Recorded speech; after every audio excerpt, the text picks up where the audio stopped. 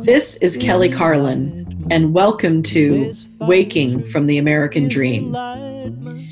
Hello, everyone. Welcome, welcome, welcome. I am sitting looking out at my beautiful French doors. I'm sitting on my bed today doing this podcast, which is quite the luxury.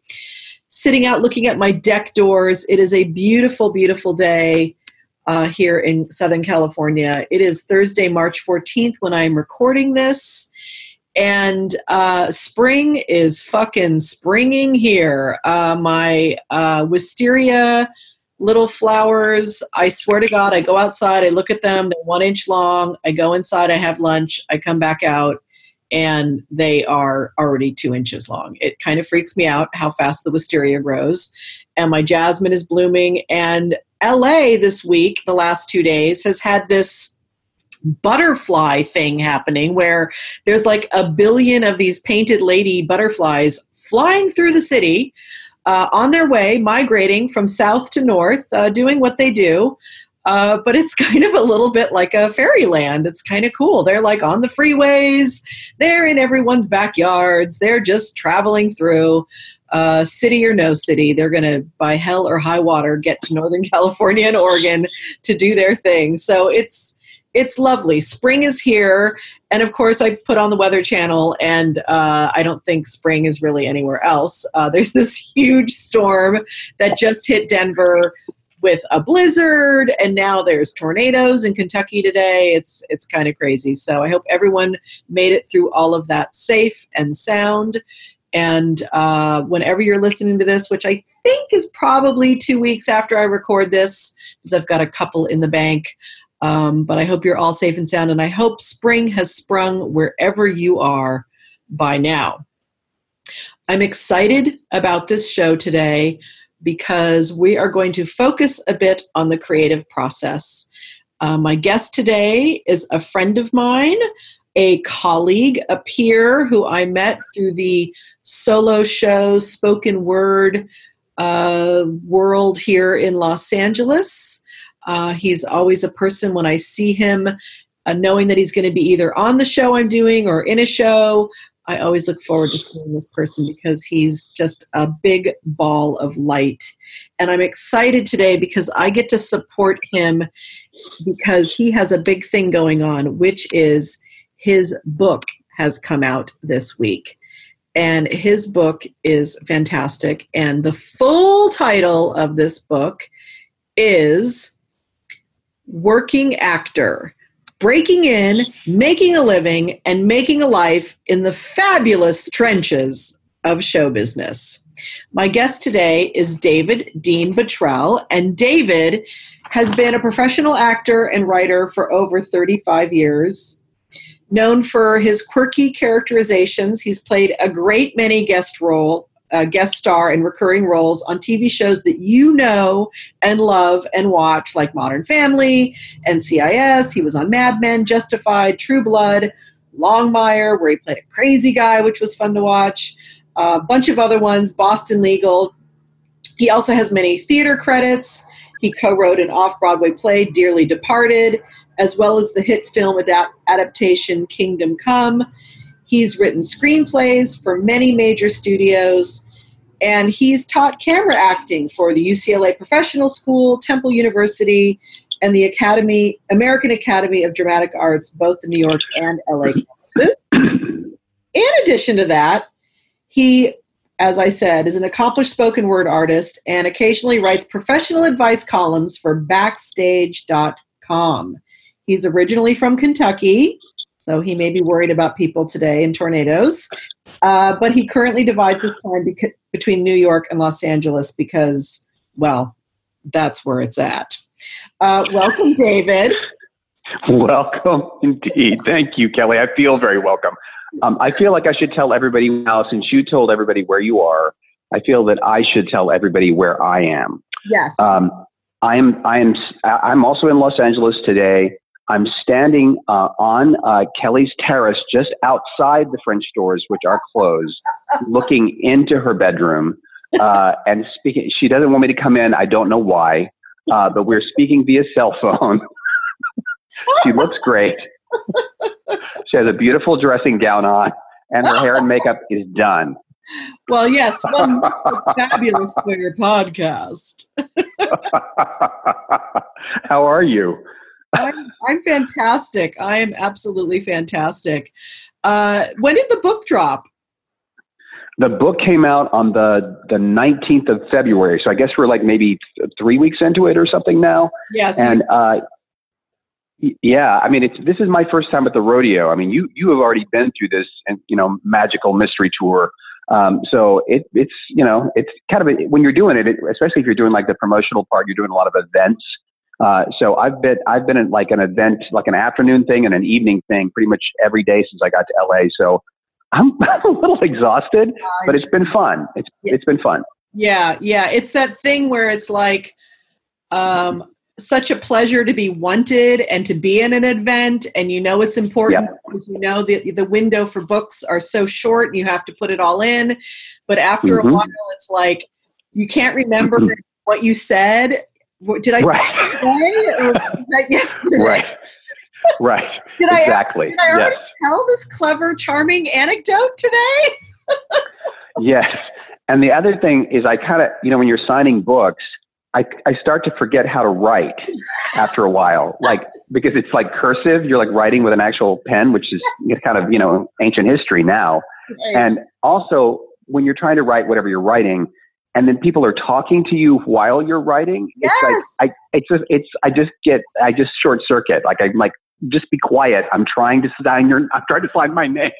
Oh my God, that's so true, David. I haven't thought about that, but it is right, because it's two different parts of your brain, the listening part, creating words through a pen. And you're right. I think my signature always looks horrible when people are talking to me, because I can't remember how to sign my signature at that moment. Oh my God. Right. And the other thing that was a big eye opener, which is not a book tour thing, but I'm assuming you also did an audio book, right? Yes, I did. Yeah. I did as well. And I had never had that experience. And it was one of the hardest things I've ever done, because I don't know about you, but I was like, it's like spending 3 days like in a glass closet for openers. And then you had to keep talking. You just like keep talking, keep reading. And then if you miss anything, they stop you and you have to start over. And then at a certain point, like as the hours roll by, my brain would forget how to read. Like I couldn't read anymore. Yeah. I was very lucky. The producer who produced my audiobook, he's like the guy who handles like all the A-list rock starry kind of people. So we got to do it at the Village Studio here in LA. Is where You Name the Rock Band. They have recorded their album there since starting in the 70s. So I got to sit in a booth that had become famous because it was the place where a young Italian-American woman had entered it, and she had walked out as Lady Gaga. Wow. And so that was the booth I was in, and they told me that from the beginning, and I was like, okay, I am just channeling my Lady Gaga here. And I had a great time. And every day we'd come and the owner of the place would regale us with some amazing cocaine-fueled tale about Nicks or, Steely Dan or something. I mean, I had like a rock star experience. I loved it. But yeah. That is awesome. Yeah, that is great. I recorded mine in New York, where it's always, everything is always a little grittier there. Yeah, a little grittier. But so it was like a converted closet or something I was recording it. A very nice closet. It was lovely. Thank you, Random House. But, space considerations. But my director also regaled me, because he's been in it forever, directing these audiobooks. And he was sort of telling all the stories about, how, this Meryl Streep was so lovely, and, this other person was an asshole. And it was fun. It was actually really fun. It was. I felt like a rock star for 3 days. So I enjoyed it. And I just channeled my best spoken word self. So I had fun with it. Like, all right, I know how to read my material, even though I've written it for the page, which was different, David. I want to say it is different because mine was memoir. So I was used to writing, and a lot of years book is memoir too, but I was so used to writing for the stage, which is a different kind of writing. And my editor in Martin's Press really had to teach me how to write for the page. And then reading it from the page is very awkward when you're used to reading it from something that is written for the stage. And so I'd have to calibrate in the middle of things like, oh, I'm not on a stage doing a performance, and that is not worded in a way that lends itself to being seen and heard. I have to just be heard now. So it was a very interesting exercise in that. Absolutely. And I at a certain point got very frustrated with myself. Like when I was reading it, I was thinking, oh my God, you're talking too much. This is like too long. Who the fuck wrote this? You know, we should have cut some of this shit. This is too much. But it's not too much if it's a book, but it sort of felt that way when you were saying it out loud. Because there's this obligation when you're performing to kind of keep people engaged, and you don't want to bore them to tears. Right. Yeah, and also part of it is, as you know, is it's your personality as well when you're up there. You know, they're seeing the actual person who created this story or this tale, and you're part of that, and they get to watch you sort of sweat through it, which is pretty fun. Yep. Yeah, it is. It's a very different animal for sure. So I was so curious about what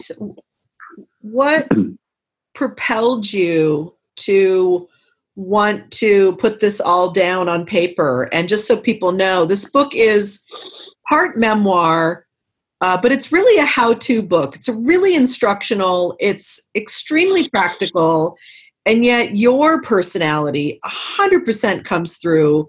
It's very approachable. It's not dry at all. It's totally entertaining. You're a great writer.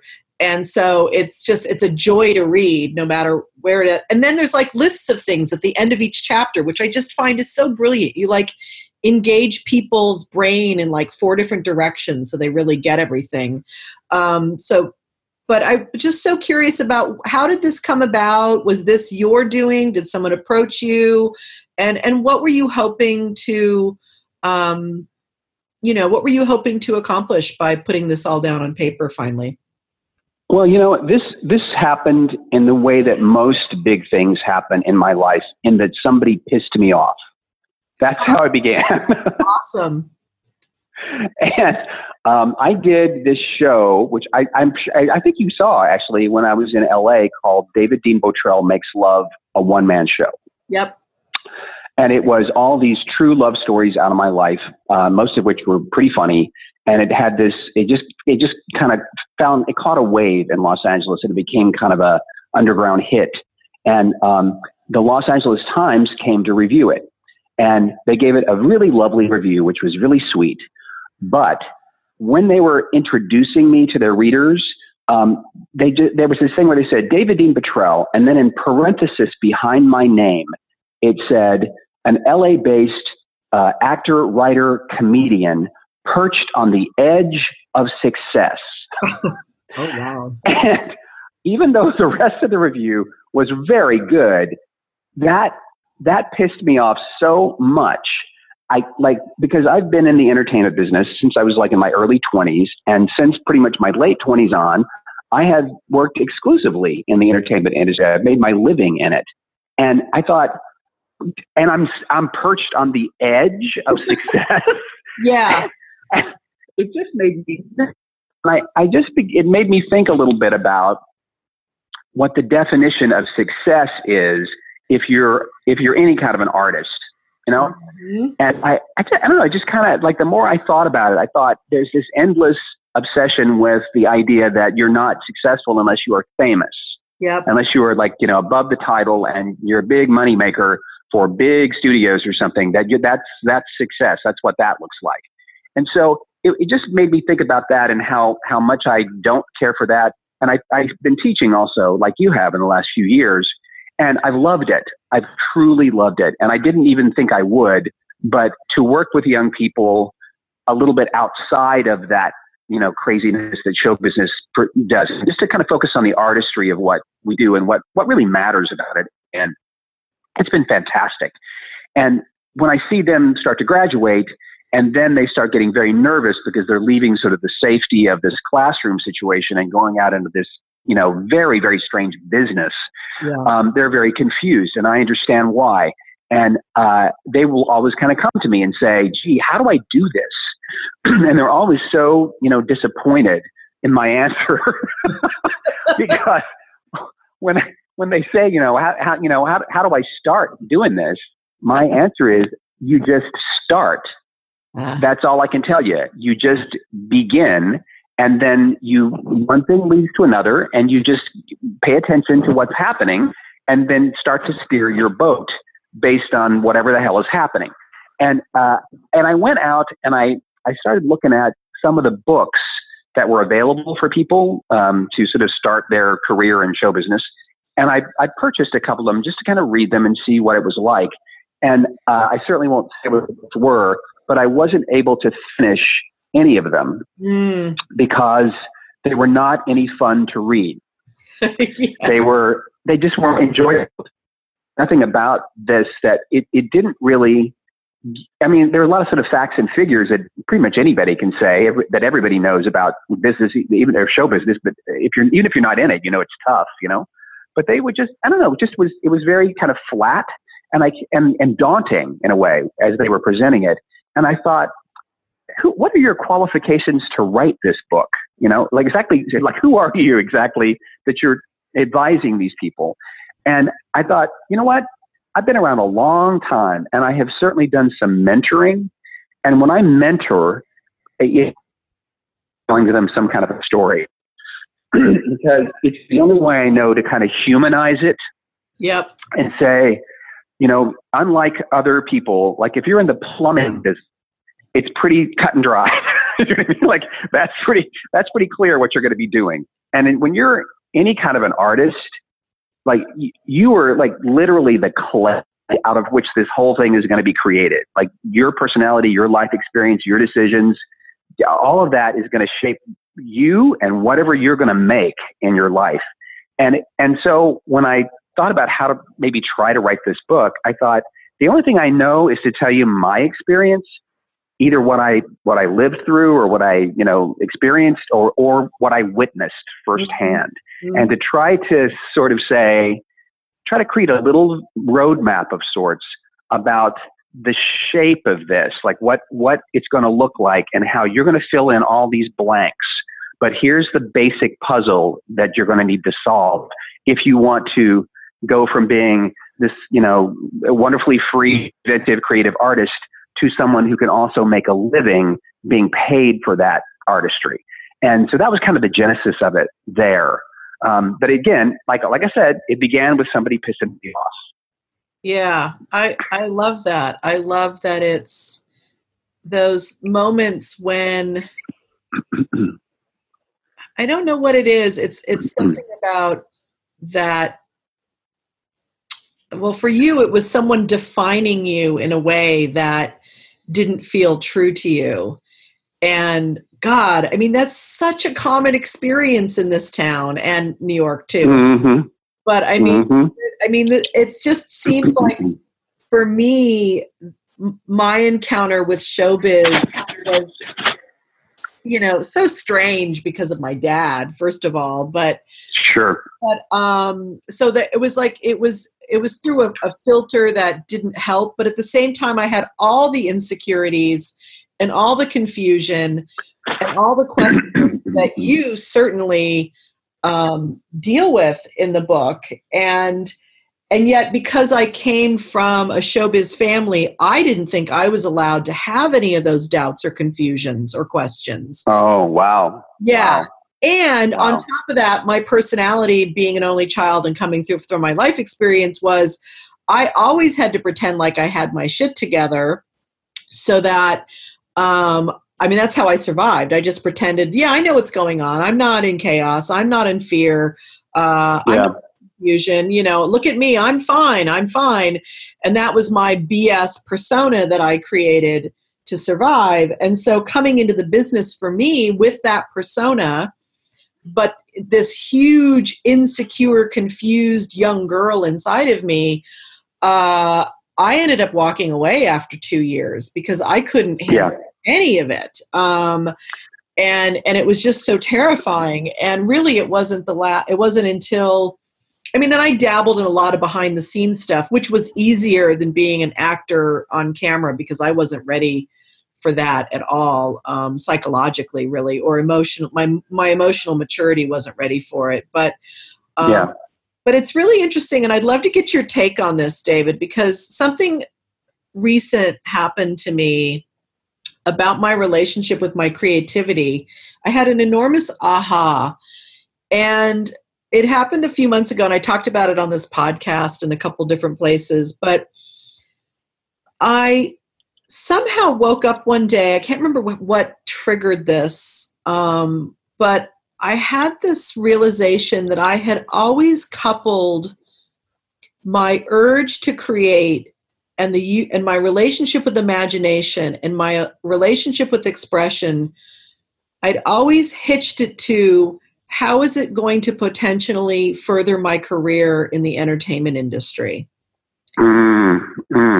And it had, and it had basically, because of that, and I think I did that from day one, like age 15, basically, when, you start to think about what you want to be in the world. And I started watching Saturday Night Live and was, wanted to be that, really. And here I am now at age 55, and I've just now finally begun to uncouple that. And I have bought myself some paints. I want to start painting. I picked up my camera again. I've started taking pictures again, and it's all just for me right now. And I've never had that. And so I really want to know, for you, because you do work in this industry and it is a complete collaborative art form, how do you keep that artist for you alive while having to butt up against all the hoops and all the ways in which you don't get to do your job really unless someone gives it to you? I was just, for some reason, what you just said brought this story to mind, which I hope is not tangential, because I think for some reason this story just came up for me. But when I first came to Los Angeles, I came with the intent of writing, like in the movie business. I had been an actor in New York, but I'd had a little success as a writer there, and now I was being imported to LA. And all of my sensibilities, like all of my ideas, were very kind of wildly crazy out there. Kind of my ideas for movies and stuff were all these kind of, wacky, independent sort of ideas. But that was not the world I was entering. I was entering the studio system. And so, and I was lucky enough that I scored one of those really big agencies with 3 letters in their name that had an entire building. Yes, I think I'm familiar with them. Yes, I bet you are. And when I would go in to tell them my ideas, they would just, say, no one's ever going to buy that. You're selling into this marketplace. You got to know what you do. And I went out. How I solved this was I went out to Blockbuster, for those of us who are old enough to remember Blockbuster. And I walked up and down the aisles of Blockbuster looking at movies, looking at just the titles of these movies. And I kept thinking, oh, I like that movie. And I would pull that movie off the shelf, and I would write it down. I'd write down on a little piece of paper I was carrying around. And then I just keep looking for the movies that I liked, that I'd enjoyed, that had been produced by studios. And then I would go home and I'd sit at my computer and I would think, okay, what movies, like what's my version of that movie? Right. What's my take on it? Because I think that kind of the secret to it, honestly, is you do have to have something that is free, that's free and can grow in any way it wants to grow. And then you have to look at what the actual marketplace will buy. And somewhere in there, you got to find a product that kind of looks like the stuff that they're selling, but is also something you can stomach doing. Right. And I always, when I actually just moved out of LA about 2 years ago, maybe 2.5 years ago now. And there were reasons for that, which maybe we'll talk about later. But what was the point of that story? Oh my God, I've had a brain fart. What were we just talking about? The point of it was the difference between doing art for yourself Got it. versus having to fit into the system in some way. I'm back on the beam. When I was in LA, in between those projects, or in between my acting career, which in LA was primarily playing murderers on TV shows. Yes. And so I just killed all over network TV for years. And I always appreciated that, and it was great, and it was fun. But in between those things, I always was creating something that kept me entertained as an artist, or kept me engaged as an artist, that I didn't feel like I had, that, there were things that I knew that no agent or casting director or studio executive would ever leave their office to come see. They would never come and see this. Right. This was for the other people in my community that would come and appreciate it and laugh and enjoy it, or be challenged by it, or whatever. And I've always been pretty good about kind of taking care of that part of me. But I do understand what you just said, because when you were saying the part about that, I should do this because it will further me.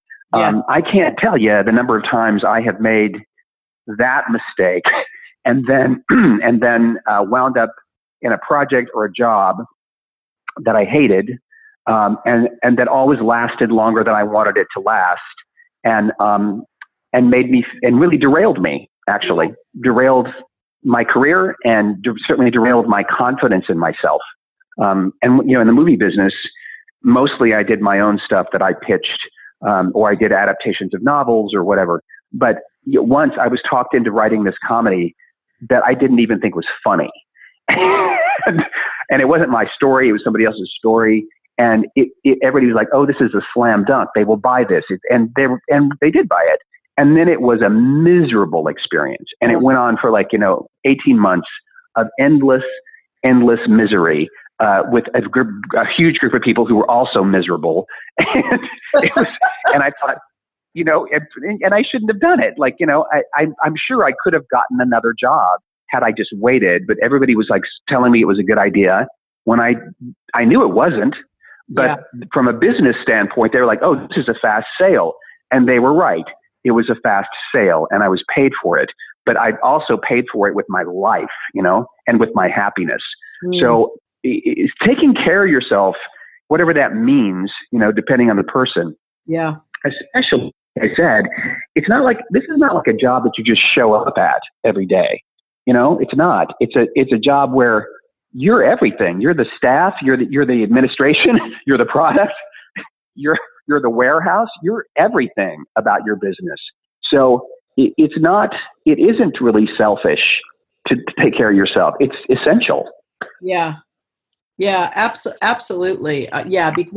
Because this town doesn't really know how to take care of humans. It's much more interested in saving money and doing everything. I mean, about, when was it, like the mid 80s, when the bean counters really took over this business, and it became a very different feel to it. And and it just, it's always been a crazy business.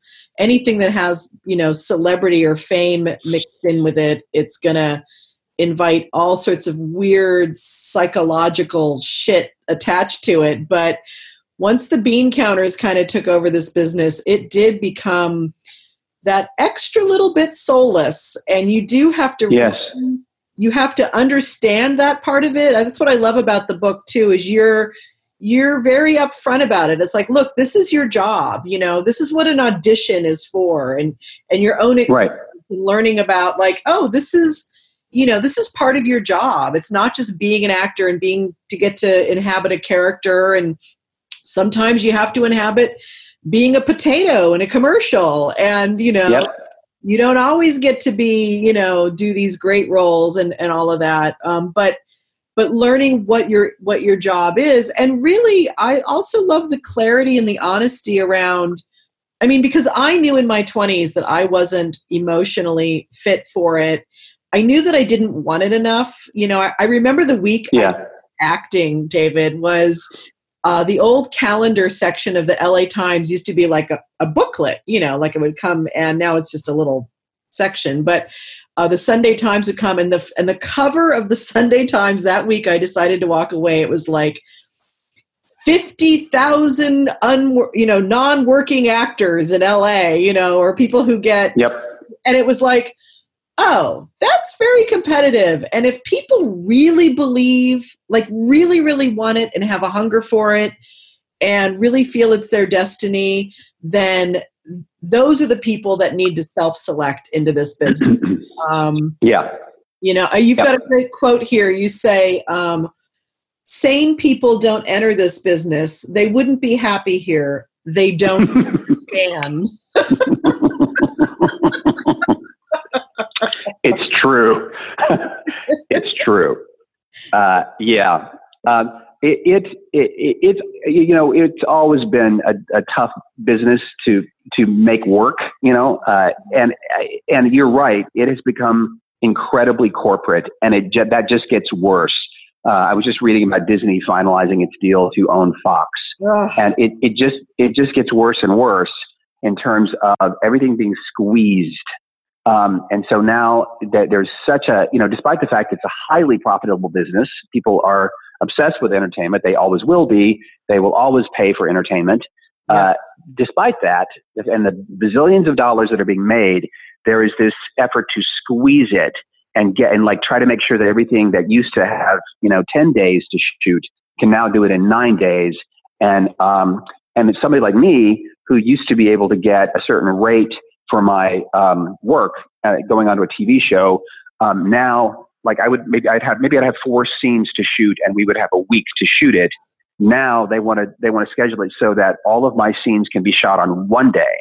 Yeah. So I have to shoot 4 big heavy duty scenes in one day and be there all day from dawn until nightfall shooting them, because that will allow them to squeeze my agency and me for less money because, well, he's only working one day. Right. I'm doing a monumental thing in one day. One would think I would get paid more for that, as opposed to let's squeeze him. Let's put the pressure on him, because God knows there's another actor who will do it. Do you want the job or not? And so it's become really, there used to be a little smidgen of, I guess, what I would call respect for the difficulty of the job, you know? And that seems to have completely disappeared. And now it's just, well, if you're not tough enough to handle it, you know, go somewhere else. So that's kind of sad. Well, and I think that's just a reflection also of this hyper capitalism that we live in America. I mean, I think every single industry you could talk to, David, medical industry, manufacturing, whatever it is, I bet every single person feels that exact same squeeze in their job. Yeah. Yeah. So it's a tough chapter we're all living through. Yeah. Yeah, absolutely. Absolutely. So some of the other things I wanted to talk about, there's this really interesting transition that you discuss in the book about you do this really fantastic quick little timeline of your whole career, which starts with your hair being fabulous and you looking so and it's just so great because you're so upfront about, look, sometimes you can be the right actor for things, and when you were working for that casting director, and then the actor walks out the door and they're just like, he's too tall. You know, and like you just, sometimes it's about fucking just sliding something into a slot, and it's not about the performance, and other times it is, and all of that. But so you do this beautiful, I mean, it could be almost like you could almost turn that into a beat poem or something, David, which I think but because I work with right now women who are in transition, I have this thing that I do called Women on the Verge, Go Deep to Take the Leap. And it's really for women who are in some sort of transition in their life. They've reached either empty nesting, or maybe it's a divorce, or maybe they're just fed up with their corporate career, or maybe it's menopause. I mean, whatever it is, or maybe a big sickness, a loss, something has happened and they want something to be different in their life. And I was reading your fabulous little synopsis here. And so you started age 44 being paid a ridiculous amount of money to work on a film script that was a complete and total mess. And you got a nice bit of money for it, but like many things in this town, it never got made, so you didn't actually get to birth it. And then a year later, you're completely burned out, need to get out of showbiz, you marry an attorney, move across the country to DC, and enroll in a seminary and become a chaplain. And then a year later, you're divorced back in LA, completely reinvent yourself again, and decide, well, all I really know how to do is fucking be in the entertainment industry. A half year later, you jump in, you do a personal project, a 15-minute movie on a small budget. You win a shitload of awards, and your career was redirected. I would love to talk about that transition for you. And so tell me a little bit about, more in depth about what happened after the burnout, and what were you seeking by leaving LA? What did you want that this business was no longer giving you? Wow. Yeah. I'm going to talk about all that. And what you made me think of was, when we were sort of finishing, we're going through the stages of this book, and as I'm sure you did, you work with a couple of different editors, including a copy editor. Yep. And the copy editor, I loved all the editors, and my copy editor was really, I adored her, and she said, I relate to this book, and I'm not in the entertainment industry.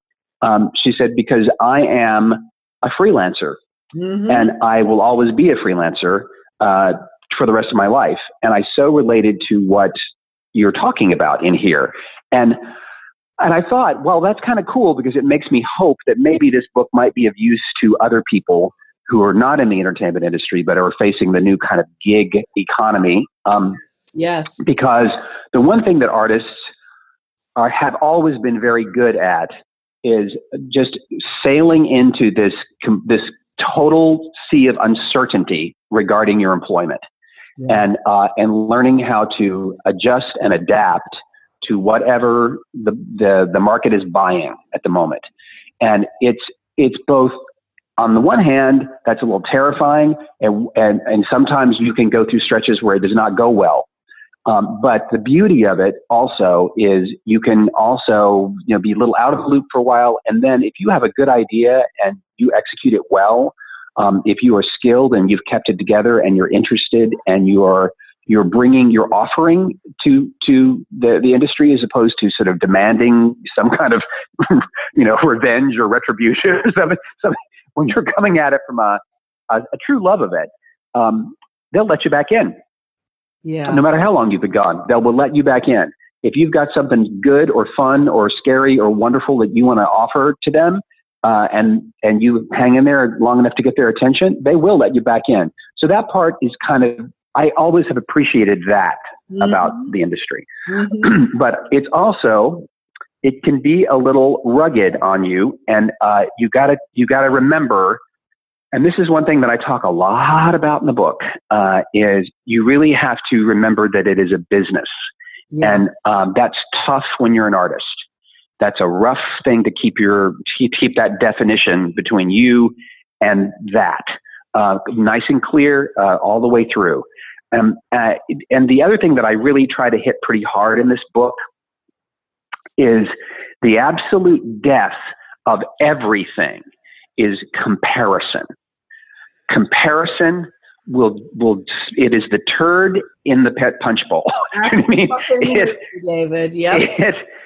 It will take all the joy out of everything. It'll murder your soul every day. It will. I mean, it will. It takes all the fun out of it. It stops any kind of creative process that you're experiencing. It will attack you personally on a really deep level about your self-worth. Everything about that is just the worst. And it's too bad because show business, and I guess most businesses, but show business in particular, will really, really go out of its way to kind of shove that sort of comparison in your face all the fucking time. Well, and now with social media, I mean, it's just, now everyone's in the comparison game because it's all day fucking long, living our Instagram fucking life and all that shit, so right. Yeah. And the other thing that happened, and this is something that I talk about a little in the book because the book is not just for people who are trying to break in. It's also for people who are trying to rejuvenate themselves or people who waited a long time and now they would like to take a shot at this. So it's meant for everybody. Yeah. And people don't like to sort of, especially in Los Angeles, Jesus, it's almost considered rude to talk about age. So, yeah.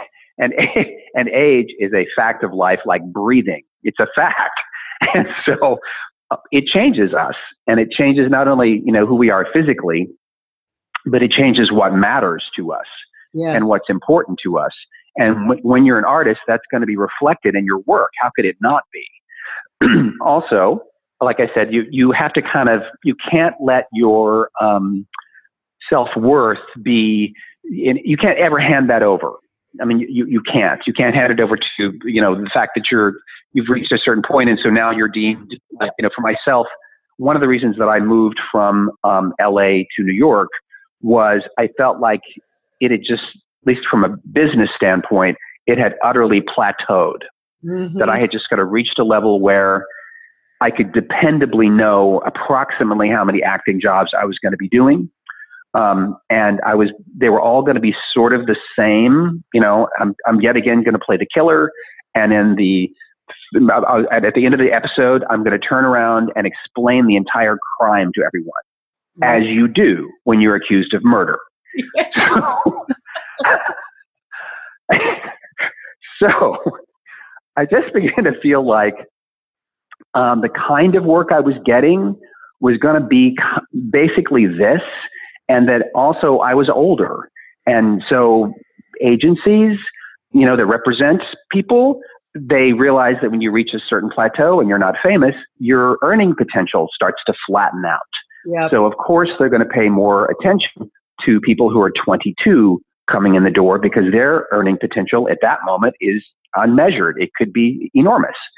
So it was just they were business realities. And I don't fault agencies for that. I completely understand it. They're just responding to the marketplace. Yeah, it's their business model. Exactly.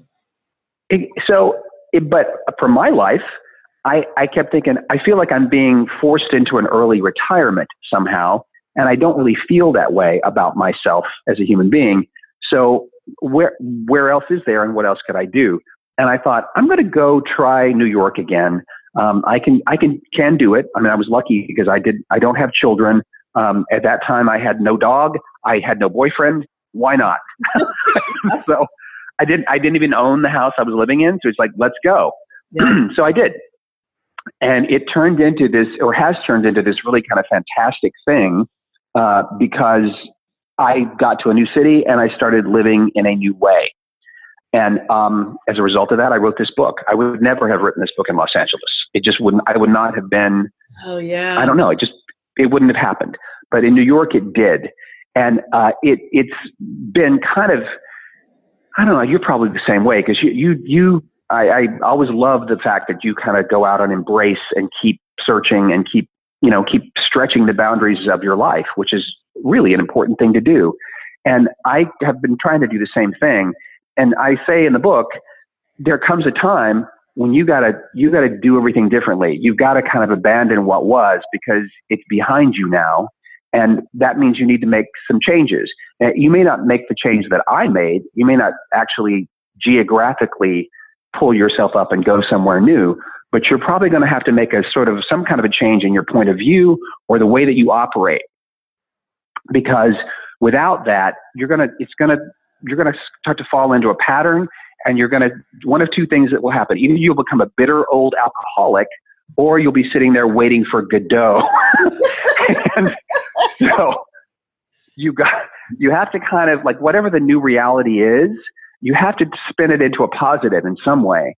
And I have found, as I think you have too, that can be so much better than you ever even imagined it to be. To sort of say, the old chapter is done, here comes the new one, and to realize, wow, it's fun. It is a fun thing to face some kind of challenge in your life. It can be a fun thing. And who knows what you'll find, but you will, in one of those chapters, I say, you're about to take this journey and you're going to meet somebody really interesting along the way. And that person is you. Yeah. Yeah, absolutely. And I think it really is, you were talking about self-care earlier and how important that is. And, there really is this thing that's so evident throughout the book and throughout your journey too, David, is your ability for self-awareness and your increasing ability for self-awareness. I mean, we all have only so much at an early age, but it is that willingness to let the ego die over and over and over again and learn to really be unattached to the outcome and unattached, like you said, not comparing ourselves to other people and not keeping score and not taking it personally, learning how to not take the business part of it personally. And then learning, with age, it really is a humbling experience because everything is changing. Your place in the culture, your body's changing. Like you said, what matters to you. And so it's an endless, courageous act to be to keep a level of mental health in this business, or any freelance kind of thing, or anything really. But this thing about being willing to look at yourself and really know when things are over, and being able to say goodbye to it and not onto it forever. But I'm curious, when you moved to DC and got married and went to the seminary, did you really believe that you had walked away from the business after being in it for however many years, 20 some odd years at that point?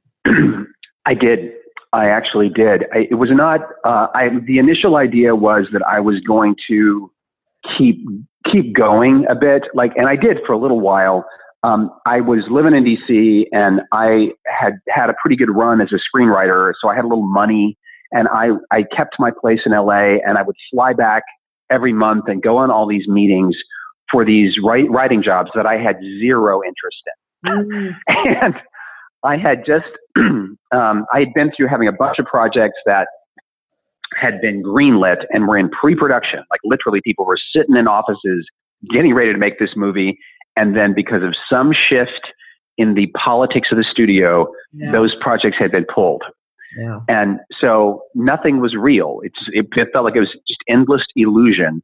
And, the screenwriting business to me at that time felt like that my job was to come up with a really good idea and go in and sell it. And then we would spend the next 18 months taking that really good idea and ruining it. And then when we totally ruined it, when we had totally fucked it up, the place where nobody really even liked it anymore, we move on to a new idea. And all of us were collecting a salary for that. Right. And I just began to feel like, what the fuck am I doing with my life? Yeah. What the fuck? What am I doing?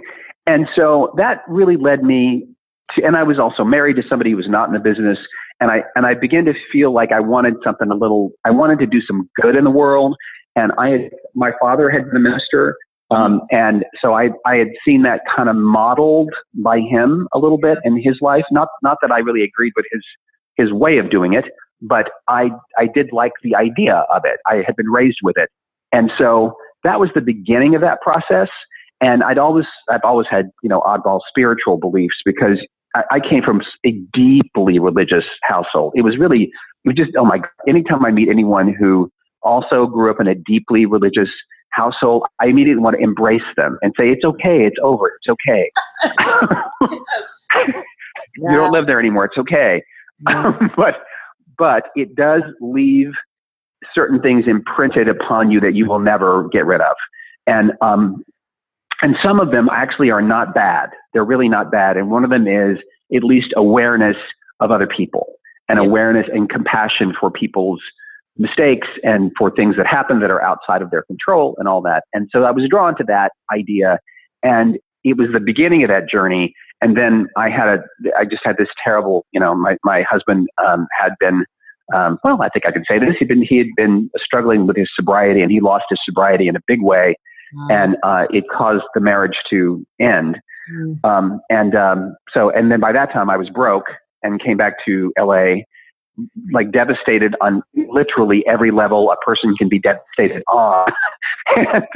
And was struck at that moment by the generosity of my fellow artists who stepped in and quite literally paid my bills until I got on my feet, which I did as quickly as I could, but they took care of me until I was up and running again. And I discovered, oddly, Kelly, that I had not lost my talent.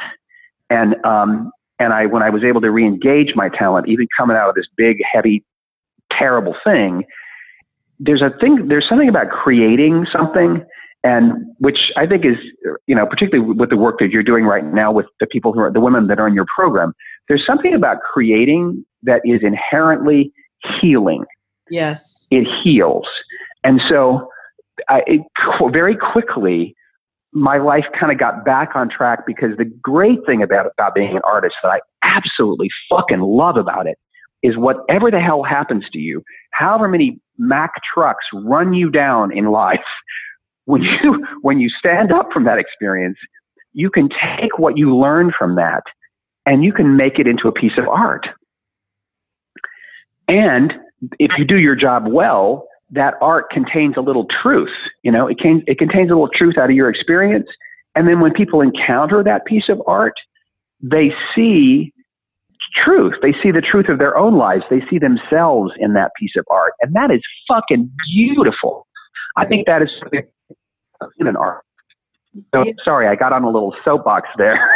No, I love that. I mean, I absolutely love that, because, really, art is not this thing that is separate from us or elite or some sort of mysterious thing. It is merely human beings showing their humanity through different forms and mediums, and just trying to figure out how to survive this human condition thing, and hoping that that whatever they throw out there, that someone else will see themselves, their own selves in it, but also see the artist in it. And, it's a way for us to all look into each other's eyes and say, isn't this all insane, this thing we're doing called being human beings? Yeah. And that's really all it is. Ultimately it's that. Yeah, it can come out and manifest in amazingly weird things, everything from sci-fi to ballet. But, it's all ultimately the same story we're telling, which is, wow, this is how I see it. This is what I'm feeling. And do you see that and feel that too? Yeah. And I think the great service you do with this book, David, is you let the people who are the crazy ones of us who join this family. I mean, I remember sitting outside back a couple of years ago with Paul Provenza, and he was doing Set List, and we had just done a set list show, and we're hanging out in the alley, and there's a bunch of comics there and some sketch artists and stuff and the camera people, and people are smoking joints and stuff, and he just looked at me and he said, you can't, this is your family. Like, this is it. You belong with the freaks. And it was such a moment where it's like, Yeah, I mean, I've been a freak my whole life. I've been hanging out on stage with comics, smoking weed my entire fucking life. And Yeah. and even though I don't know how to quite, I've always had a push me, pull me relationship with quote unquote the industry, and an endless unfolding of my own ability to speak my truth and all of that. There is a freaky family in all of this. And what your book, I think, really helps is for those of us who are freaky enough to want to be engaged in the business side of this, and especially in mainstream Hollywood in particular, you really give them like, those handrails when you're learning to walk, after that's what it's like, David. They're like the handrails, like, now put your left foot here, now put your right foot here. And it's like, it's a little different for every person, but it's at least a place to put your hand. And, because it's a structure, and it's a bit of a path and a bit of a journey that you give people, for people who just want to, kind of just be in this, creative flow, which can be extremely ecstatic and extremely amazing, but doesn't help one get things, the bills paid all the time. Yeah. So it's, I'm going to throw you something in the middle of all that. It's, a lot of people really, who either enter into acting or enter into any kind of creative endeavor, again, there's a part of it that kind of, if it matters or not. I mean, like, that's the big sort of, is what I'm doing mattering? Yeah. And there's a tendency to kind of look to the wrong places, in my opinion, to ask that question, because it's, there's a chapter at the end of the book. It's actually the last chapter of the book, which is it all worth it?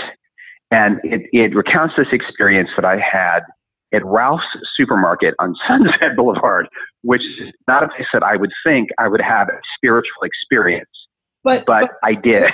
It is the rock and roll Ralph. So you're rock and roll Ralph. That's true. It does have. It's got some. There's some energy in there for sure. For sure. But I had this experience that I have from time to time. This was a few years ago, and I had been on this TV show called Boston Legal for a while, and so I was it was like my 15 minutes of fame when I was on that show, and so I was used to people sort of coming up to me in certain places and saying, "Hey, are you that guy?" They didn't necessarily know my name, but they knew me from the show, and so I was standing there in the frozen food aisle, and this woman started kind of following me, and I thought, okay, here we go. Any second now, this is going to happen. And sure enough, it did. And I one of the things about, I'm not famous. I was famous for a minute when I was on that show, but when you're famous, as I'm sure you know from watching your dad, it's kind of one of the hardest parts about it is you have the same conversation over and over and over with people who are fans of yours, right? Yeah. And it's hard. It's really difficult after a while to keep going with that. Well, I get it every day, because every day everyone asks me, what would your father think of Donald Trump? So sure. I'm ready to shoot myself, basically. But right, exactly. And I was getting ready to yet again have somebody ask me, what's William Shatner really like? Right.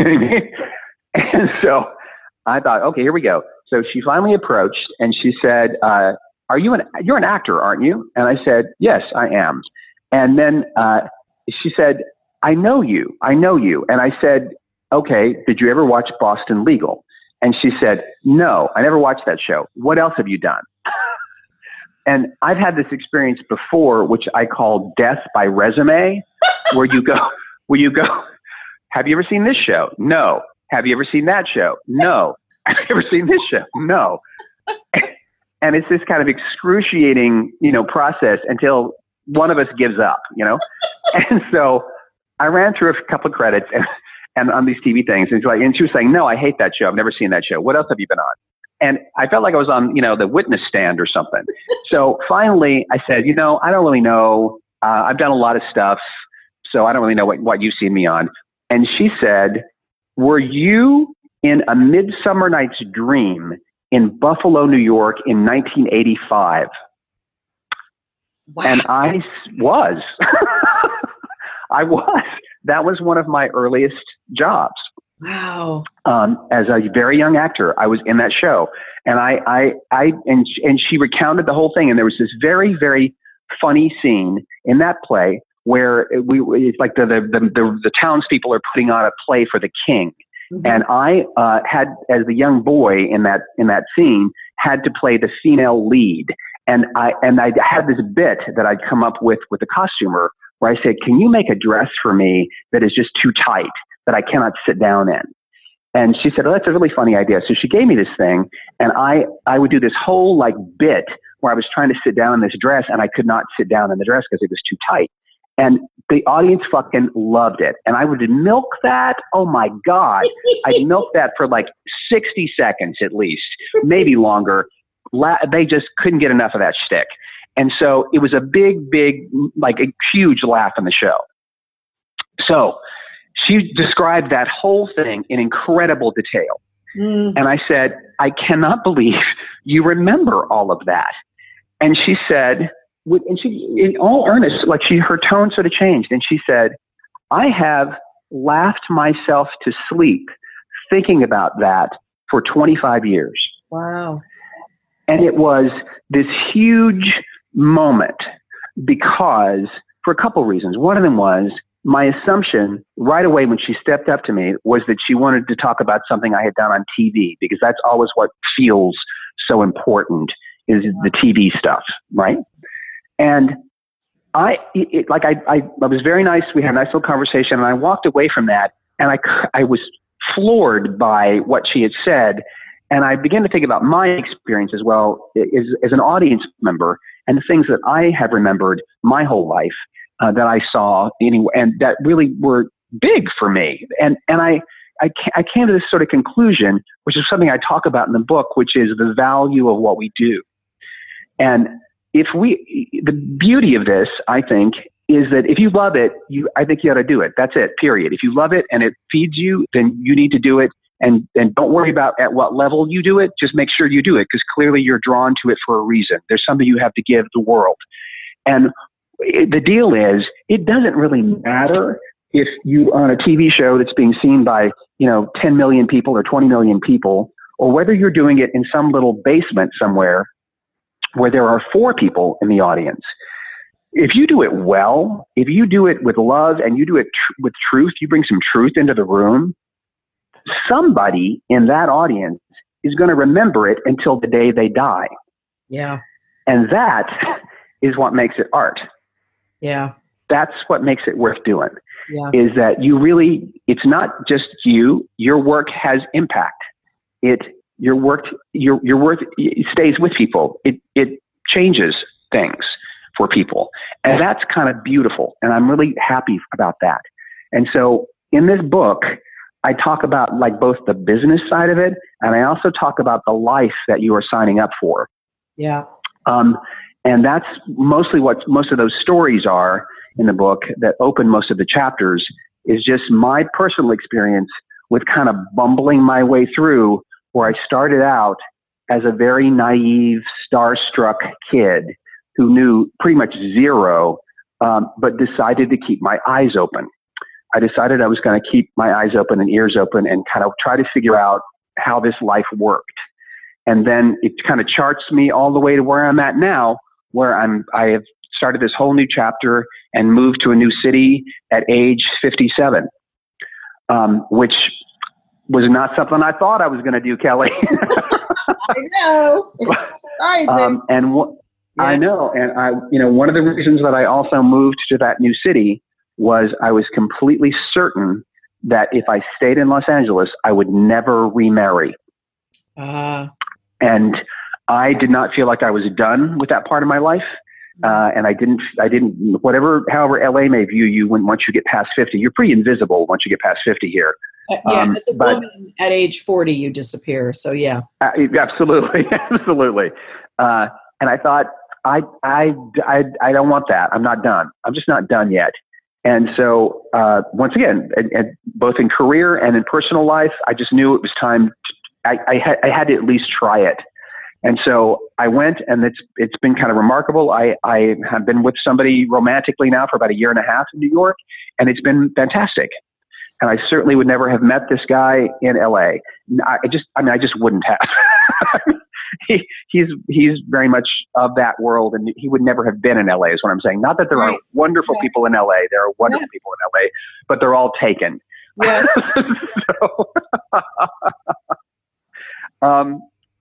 I am really happy about the fact that, like, kind of being an artist has kind of forced me to stay awake. Yes. Agreed. I think it is the one path that really invites that, especially being a writer or an actor, or something where you are trying to contain and express the human condition. You do have to be. You have to understand the human condition to express it. So, yeah. Yeah. And I'm going to offer this out as well, both to any of your listeners who are interested in show business, or any of the people or any of the women in the program you were talking about, which is the other thing that is important, whatever age you are, and certainly for your professional life and probably for your personal life as well, is the idea of remaining viable. And all that really requires is curiosity. Yes. It kind of takes care of itself as long as you remain curious about the world in which we are all currently living. Just curious enough to ask a question, curious enough to Google it, curious enough to get in your car and drive down and see it, curious enough to ask other people, what do you think about that? Even if you don't like everything, right. You just have to be aware of it. You have to have some kind of personal response to it. Yeah. And if you do, you're viable. You're employable because you're in it. You're not standing outside of it saying, well, in my day, right. This is your day. This is still your day. Yeah. Don't let the culture fool you into thinking that you're no longer viable, because that's right. You're letting the culture define you. And I think that's, I think that's really ultimately what the whole dance is about anyway, is you have to learn to define yourself. You have to know what you want, stay curious, stay open, take care of yourself. And know that there is a game to play out there also, and learn the rules of it, and don't be afraid to, participate in it, because you'll bring your own joy, your own soul, your own view towards it no matter what. And and I love that. I love that curiosity piece. I think it's so essential, and it literally will keep you viable in every way, because it'll keep your brain alive and your body alive, and you'll be participating in the world still, which is absolutely. Yeah. I mean, there's a lot to participate in, especially now. Yeah. There's a lot that needs our attention. And, one of the other great things I think about artists now is, with the decline, maybe decline is not the right word, but anyway, with the lessening power of the church, and with religion sort of stepping back from society, people are less engaged in that now. Artists are almost kind of stepping into the position of being kind of the moral teachers for the society. And not just actors, obviously, but actors are working in conjunction with, and musicians and all. We work with producers and writers and directors and composers. It's a big family. But when you're the person who's out front, whether the actor or the singer or the whatever, all of that work is sort of you're the iris of that. It all goes through you to the audience. Yeah. So it's an important position. The audience kind of is going to receive the message via you. You are the messenger. And so it's kind of, I think, in a weird way, kind of an exciting time to be an artist in whatever you're doing, because there's a lot that people need to stay aware of right now.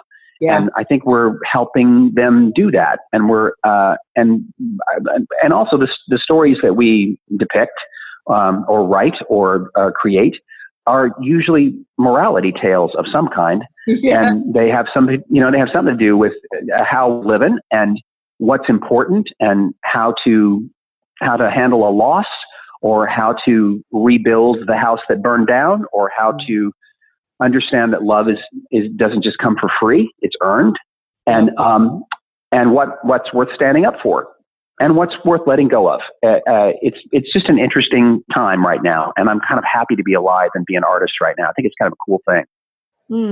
I love that. We're going to close on that because that is one of the most hopeful, potential filled things that I've heard in a long time, David, because so many people are just filled with anxiety and despair and confusion. And so I really appreciate that profound reframing of the opportunity we have right now as artists. Yeah. Because we are the storytellers, and life is ultimately about what story are you telling yourself, and your future is determined by the stories we tell ourselves. And it is time for a new myth for humanity to move forward with. And and we are part of that conversation as artists in helping retell that story. So thank you for being such a big heart and such a clear mind. And I just love you to bits, and I'm so happy for you. I'm so happy you found it. And you're living in New York, and you've got a successful book, and you're continuing on with your work, and happy birthday too. Oh, thank you. Thanks, Kelly. I adore you. And it's been. And by the way, I can still sort of see you through the window. The light has shifted a little bit, but you just look beautiful in that dressing gown. Why, thank you. It's my peach satin outfit from, I don't remember where I got it from. It was just, so many in my closet, I can't keep track of them all. I'm sure some fan sent it to you, I'm sure. Oh, it looks beautiful on you. It just looks great. I love you to pieces. Thanks for having me on today. And thank you for helping spread the word about the book. I'm actually really excited about it. I think it's pretty honest, and it's pretty funny, and I think I think if you want to sort of live in the world that we're currently living in, with terms of like freelancing, it's helpful, and if you want to be an artist, I think it's worth having a look at. I agree. I 100% agree. You bring everything to it. So good luck with it, my dear. Thank you. All right. We'll talk later. Soon, very soon.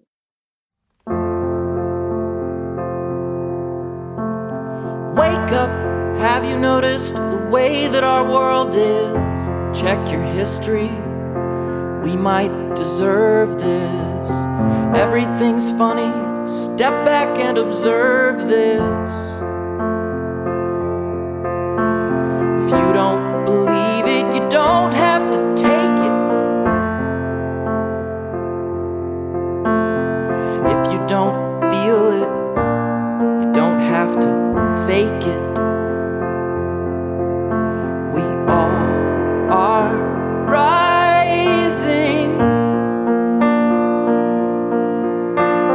falling and refining.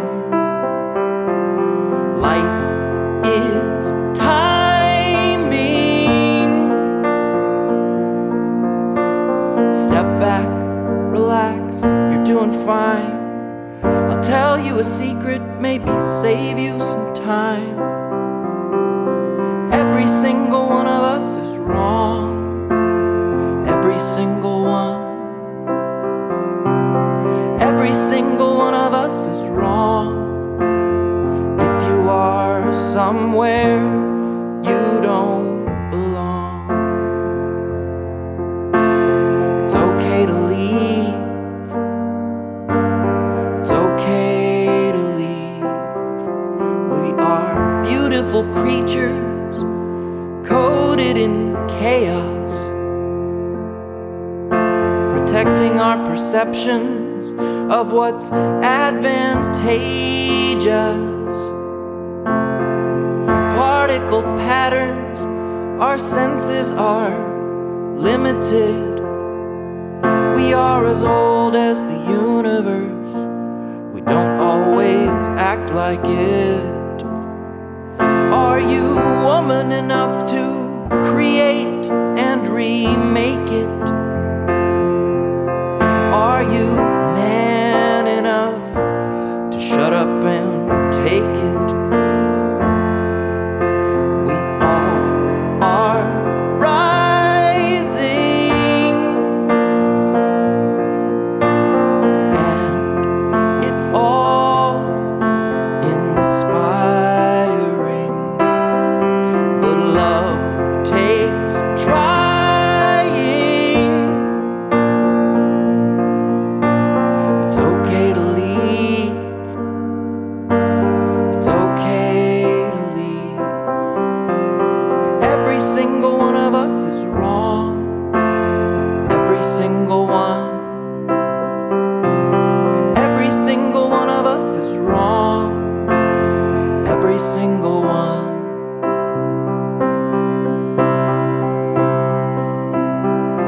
I want to join in celebration of human existence. I want to believe we've conquered the beasts, that we're different.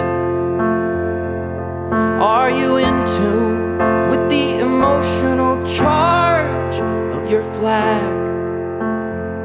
Do your convictions ever feel like a drag? Are you interested in the intentions of your instincts? Are you confident in the state of your mood swings? Are you anxious? Are you lonely? Are you afraid of ISIS? Are you chemically rewarded when you experience crisis? If you don't believe it, you'll probably be fine. We all are rising, and you look so divine.